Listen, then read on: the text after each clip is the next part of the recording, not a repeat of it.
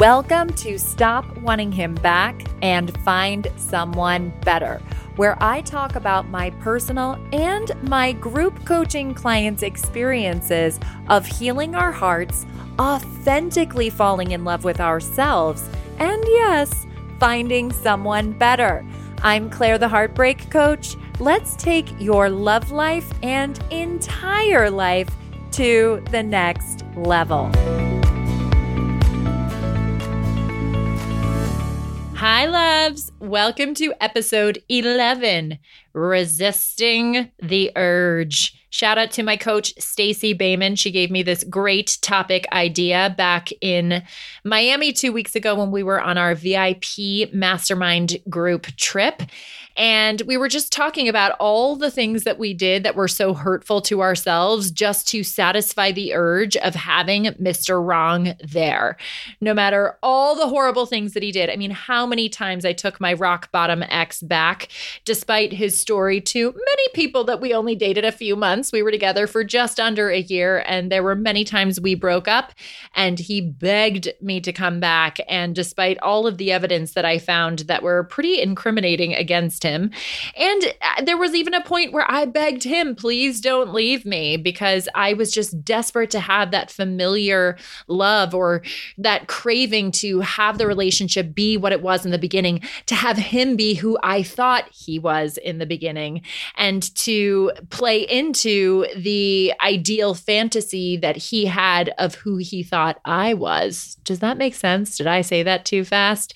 Just wanting to play into these roles, wanting him to be who I wanted him to be, wanting me to be who he wanted me to be in order for me to feel safe, to feel secure, to be happy, instead of giving myself that security and that happiness and that stability.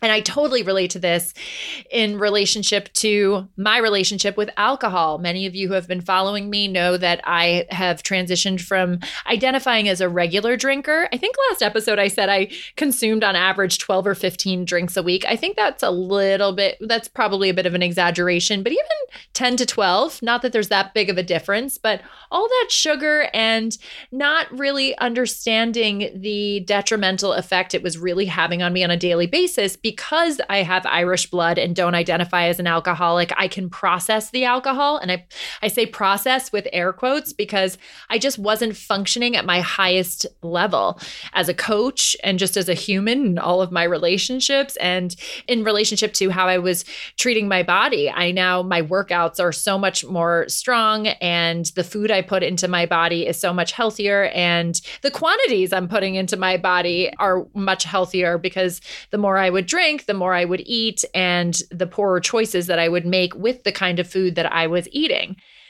But what I had to do to transition from being a regular drinker, what I had to do to transition from desiring Mr. Wrong is acknowledge my urges.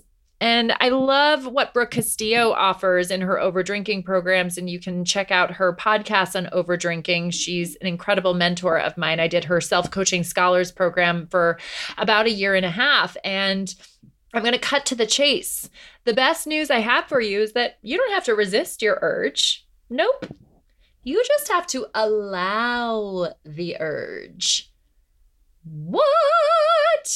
Oh, I love that what.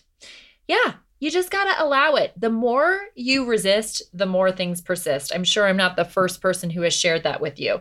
So I was just talking to a client this past week who really wanted to nip her sugar addiction in the bud. And she finds herself in work environments where there's just a lot of dessert around her. And she so courageously admitted the shame that she feels even saying out loud, because we've been working together for over a year, not initially to deal with her addiction to sugar, but this is something that's come up for her that she really wanted to address. And she said, I feel a lot of shame sharing this with you, Claire, but literally my obsessive thoughts over that dessert, it's like I'm following the dessert all over the place. My eyes are darting there. Even if it isn't for me, I'm wondering, is the person going to leave it there? Can I eat it? Oh my God, it looks so good. It smells so good. I want it. I want it. I want it. Right.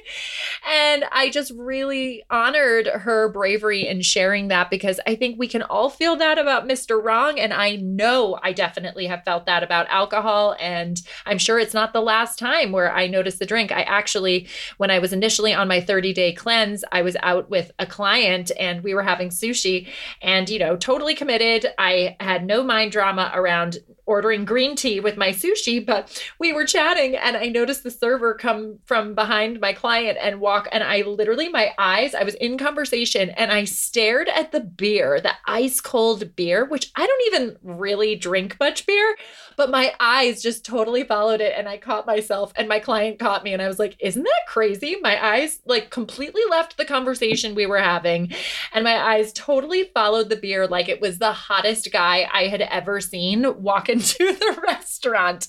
And I just had a good laugh about it because what else can we do? And God bless my client who acknowledged all of the hilarious thoughts that she's having. And she even called them, obsessive thoughts. And I definitely can relate to that with alcohol. And I can definitely relate to that over Mr. Wrong.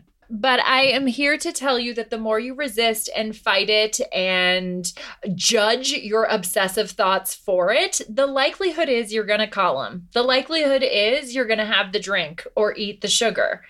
So this client who I've been working with for a long time who wanted to address the sugar issue, she is so incredible and she works so hard on herself. And I told her this week when we were talking about the sugar, I said, I think your overly intelligent mind is working against you and we just need to simplify. She's so committed to her thought work and elevating her mind and her brain to yield the results that she wants to yield. And she said, I'm doing the thought work, but the results are still the same. And I said, well, the results are still the same because your action is still to eat the sugar, right? The sugar didn't just like jump into her mouth, which is what she said, which I thought was hilarious. And I thought about, when it comes to a guy, he didn't just end up in your bed. You had to call him for him to come over, or he had to hit the buzzer or your doorbell, and you had to get up and open the door and let him in, right? The man just didn't happen to you. The sugar didn't happen to you. You took the action of putting it in your mouth, right? My client really wanted the result to be that she said no to the sugar, but I said, how about we make the circumstance that you're just not going to eat it? And then we manage your mind around it. So if you're tuning into this episode and you haven't started from episode 1, it might help you to go back to episode 1 where I explain Brooke Castillo's thought model. And we always start out with a circumstance. So the circumstance could be my ex. And we always automatically have thoughts about this particular ex, right? So I have different exes and I have different thoughts about each ex because it's my brain and the way my brain perceives that person. So if you are tuning in because you're wanting to stop wanting him back, I go into in the first episode how your wanting him back is just a thought. So the circumstance is neutral, right? You have your ex and your thought is, I want him to come back. And that thought, I want him to come back, makes you feel anxious, sad, alone, depressed, fearful. And those feelings drive actions of wanting to stalk him on social media, constantly wanting to talk about him, waiting, hoping, wondering if he'll come back, maybe driving by places where you know he'll be or connecting with mutual friends and trying to get information. And then the result is you aren't stopping wanting him back. You're actually still longing for him, right? Your thoughts create your results. So that's my little rushed version from episode 1, but I hope you will tune in if you haven't heard it yet. So with regards to my client, her result wanting to be not eating the sugar, I said, no, the circumstance has to be, I'm not going to eat the sugar. And then your automatic thought when you're around the sugar, she finds herself in work environments where there's lots of dessert and sweet things around her. So then your automatic thoughts are going to be, I want it, I want it, I want it. I know I shouldn't have it. Every time I have it, it makes me feel like ass, but it feels so good in the moment. I just want to satisfy this itch. I want the instant gratification. This is torture to say no, not fair that she's eating it and I'm not eating it, right? All the mind drama. And, I'm getting creative here. These aren't exactly all of her thoughts, right? But those thoughts create feelings of deprivation, discomfort, anxiety, irritability. And what does the brain want to do? What is the action line when you're thinking, I want it, I shouldn't want it, but I do want it, when you're having all of those resistant thoughts, and then you feel anxious and irritable. So you just want to get rid of that anxiety and irritability. So then the action is to put the sugar in your mouth and say, fuck it, I'm going to have it.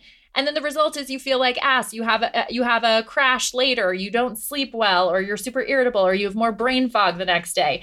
And then you just continue to be in this vicious cycle because it's a habit.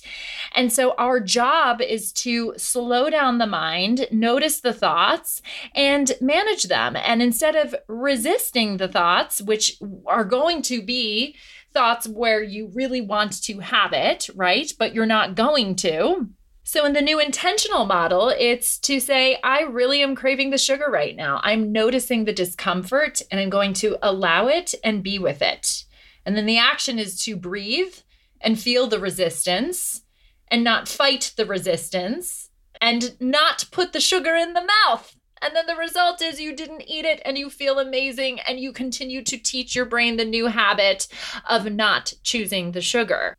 And of course, this applies to Mr. Wrong. Instead of, I want to think a certain thought so I can just not engage with him, the circumstance is no contact. And then the thought is, oh my gosh, all I really, really want is to be in touch with him and to touch him and be with him and smell him and kiss him and laugh with him and wrap up in him and all the things. And then when you're thinking those thoughts, when you're committed to not being in contact, but you're thinking all these thoughts and allowing to your brain to indulge all of that desire while you're actually not receiving that external desire. So then you're feeling really anxious and lonely and sad. And then the action is to probably cyberstalk him and cyberstalk his friends and all the things, right? And figure out who he's with, what he's up to, where he is. And maybe another action is that you reach out to him. And the result is likely that he is not going to give you the answer that you want. So you ultimately find yourself in more pain when you're resisting the urge. You then want to act on it to just feel better in the moment. And then the result is you actually feel worse. Now, I'm certainly not saying that allowing an urge is fun, but it is definitely a healthier, easier tool that will yield you optimal results if you allow the urge, if you feel the discomfort. Negative emotion, discomfort, salivating in your mouth, feeling pain and longing for someone who isn't present, none of that is fun. It's super painful. But pain is a part of the human experience. We cannot avoid it. Heartbreak is something that we will all experience. Maybe some of you met the love of your life at 14 and he is the person who's going to be with you through and through and you live happily ever after. Godspeed. And please reach out to me because I would love to do a podcast with you because I think that that's an incredible thing. But there are a lot of people who do experience the loss of a romantic partner and have to move through the heartbreak. And there is a better way. There is a more conscious way. There is a healthier way. And no, it isn't fun. But when you fight it and you resist it, you prolong it. And when you allow it and breathe through it and welcome it and acknowledge that, yes, this is hard. Yes, this is uncomfortable, but I'm going to breathe through it. I kid you not, you guys, I am in the middle of this recording and I've had to do a couple of takes and I had a client reach out to me who's on day 4 of no drinking for 30 days. She has a full-time job. Her husband just took a 6-month stint in South Korea for his job. She has a 3-year-old and she is starting her own coaching business. She's in coach training. She just got her personal training certification. She has so much on her plate and she was inspired by my no drinking transitioning to moderate drinking journey and really relates to a lot of my own patterns with drinking. And she just texted me and she said, I've had such a hard day and all I want are a couple of drinks to take the edge off. I don't even know what my thoughts or feelings are. All I know is that I really want the drinks to numb out my hard day. What a baller, number one, right? And number 2, she knew that I was not going to give her the answer that she wanted. I wasn't going to say, oh gosh, you're really just having such a hard time and you must feel so lonely and you must really miss your husband and having a 3-year-old on your own must be really hard and your whole job and everything. And I mean, gosh, like, yeah, you should just totally have the drink. She knew that that was not what I was going to say, but she reached out for the reminder. And that's what I love so much about this work and having my own two coaches, a business coach and a personal coach, to hold me accountable to my goals when in the moment, the only thing I want is to scratch the itch and resist the urge, right? Or not resist the urge, actually honor the urge by scratching the itch. And so I just said to her, yeah, it's hard. And that's what she said. It's so hard. It's so hard. And she had like a laugh face cry emoji as well as a like whiny face emoji and then a kissy face. And I'm like, yeah, it's all the emotions. She's like, thanks for holding me accountable. And oh my God, this is so hard. And no, it's not funny.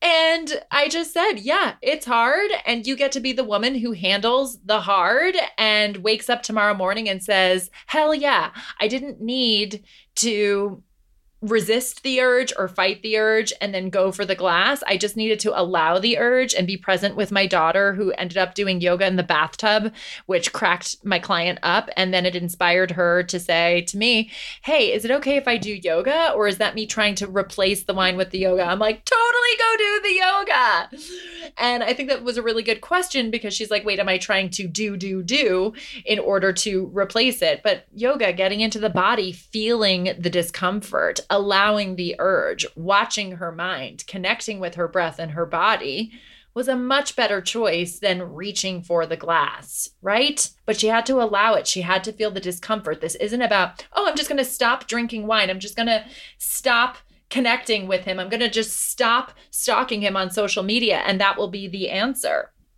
I was recently asked by someone, does stopping stalking him on social media or blocking him on social media really help you get over him? No, I mean, it's an action, right? It's an action for the future version of yourself who's healed, happy, whole, independent, and no longer longs for him. Like, that future version of yourself doesn't need to check up on what he's doing on social media, let alone needs to be connected to him.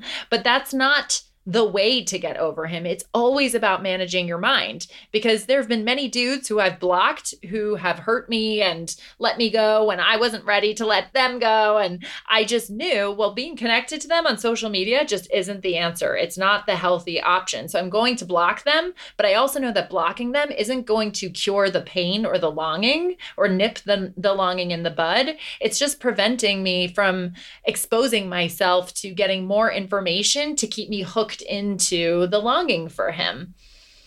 But I still long for the person. I'm not a robot. I don't flip my heart off like a switch. There's no on and off switch for my heart, right? So I just allow the feelings to be and take the best care of myself by reaching out to my coaches, allowing the discomfort, naming all the uncomfortable feelings in my body physically, and all the uncomfortable emotions like loneliness, sadness, longing. And oftentimes, of course, if you're heartbroken over someone because they didn't want to be with you anymore, managing the feelings of rejection and abandonment and allowing them to be when they feel so strong and so pressing without needing to act on them. One time I had a client say to me she could not get over her ex, and we'd worked together for a long time, and she was just at a really frustrating point, and she got pretty defensive. And I'm not saying this in judgment at all, but she said, I don't know how to stop my feelings for him. That's why I'm doing this work with you. I don't know how to stop it. And I said, I'm not asking you to stop your feelings. It would be like telling someone who wants to lose the weight to just stop going to McDonald's. I'm not asking you to stop your craving for McDonald's. I'm just asking you to stop acting out on it and allow the craving to be, allow the desire to be, allow the love to be. But when you intellectually know that that person isn't serving you, or that food isn't serving you, or the sugar isn't serving you, or the extra drinks aren't serving you, to allow that discomfort until they pass and not act on them. And some of you might be listening right now and saying, well, easier said than done, easier said than done. Of course it sounds like that. I've been in your shoes many times. Even if you asked me over 2 months ago, could I ever identify as a moderate drinker, and how many dudes I've been heartbroken over could I ever imagine being over them, and really recognizing the bigger lesson and moving through the negative emotion of loneliness and longing without longing for it. I would have said it's too hard, but I am here on the other side to say it absolutely isn't. And the first step is just allowing those uncomfortable feelings. We have never been taught that it's okay to cry. I know that I was never taught in school or growing up that it was okay to cry, even though the dramatic little actress in me was quite the crier and the drama queen and the screamer and the temper tantrumer, all the things. But nobody said, it's okay, get your feelings out, Claire. It's okay to feel sad or mad. Let's talk about this. And love my parents madly, but I grew up in an Irish Catholic household. 100% Irish. That was just not what my parents were taught at the time. And even, having grown up in the States for majority of my life, a lot of my American friends were also not taught that feeling your negative emotions is okay. The common theme is to say, don't cry, you'll be fine. It's okay to not feel fine. It's okay to have negative emotion. It's okay to feel anxiety and loneliness and longing, and also not act in a way to make those feelings worse. And that's where we need to slow down, watch our thoughts. After we've made a commitment, we will not eat the sugar. We will not stay in contact with that man. Even if he buzzes at the door, he doesn't just land in your bed. You have to let him in. The sugar doesn't land in your mouth. That extra drink doesn't get poured down your mouth. You have a say. And then when you allow that urge and let it pass, then you start to really understand how much control you have in your life, how much control you have in your thoughts and your emotions. And that gives you that much more confidence to start becoming the empowered, badass woman that you are. Or man. I have a few men who are enjoying this podcast, and I really appreciate you guys listening. So I hope whatever urge you're experiencing right now, that you don't have to resist it. You just have to allow it and not act on it and let it pass, and then just feel like a freaking badass when you do, over and over and over again. And then your brain has learned this new habit, and you just become that much more of a baller and keep stepping up your life to the next level, and then the next level after that, and the next level after that. Thank you so much for listening, my loves. I am so grateful to all of you who continue to tune in to How to Stop Wanting Him Back. Please head over to iTunes and give me 5 stars. I would so appreciate it. And as always, I'm open to any feedback. And if you are interested in me touching on a topic that you would like to hear more about, email me at claireyourmindcoaching@gmail.com. And who knows, maybe you'll get a special shout out on the topic. Until next time, my loves. Bye. My love, are you ready to stop wanting him back and find someone better? Then head on over to clairetheheartbreakcoach.com and sign up for my 1-year group coaching program. I can't wait to put a stop to your broken heart and get a start on your happily ever after.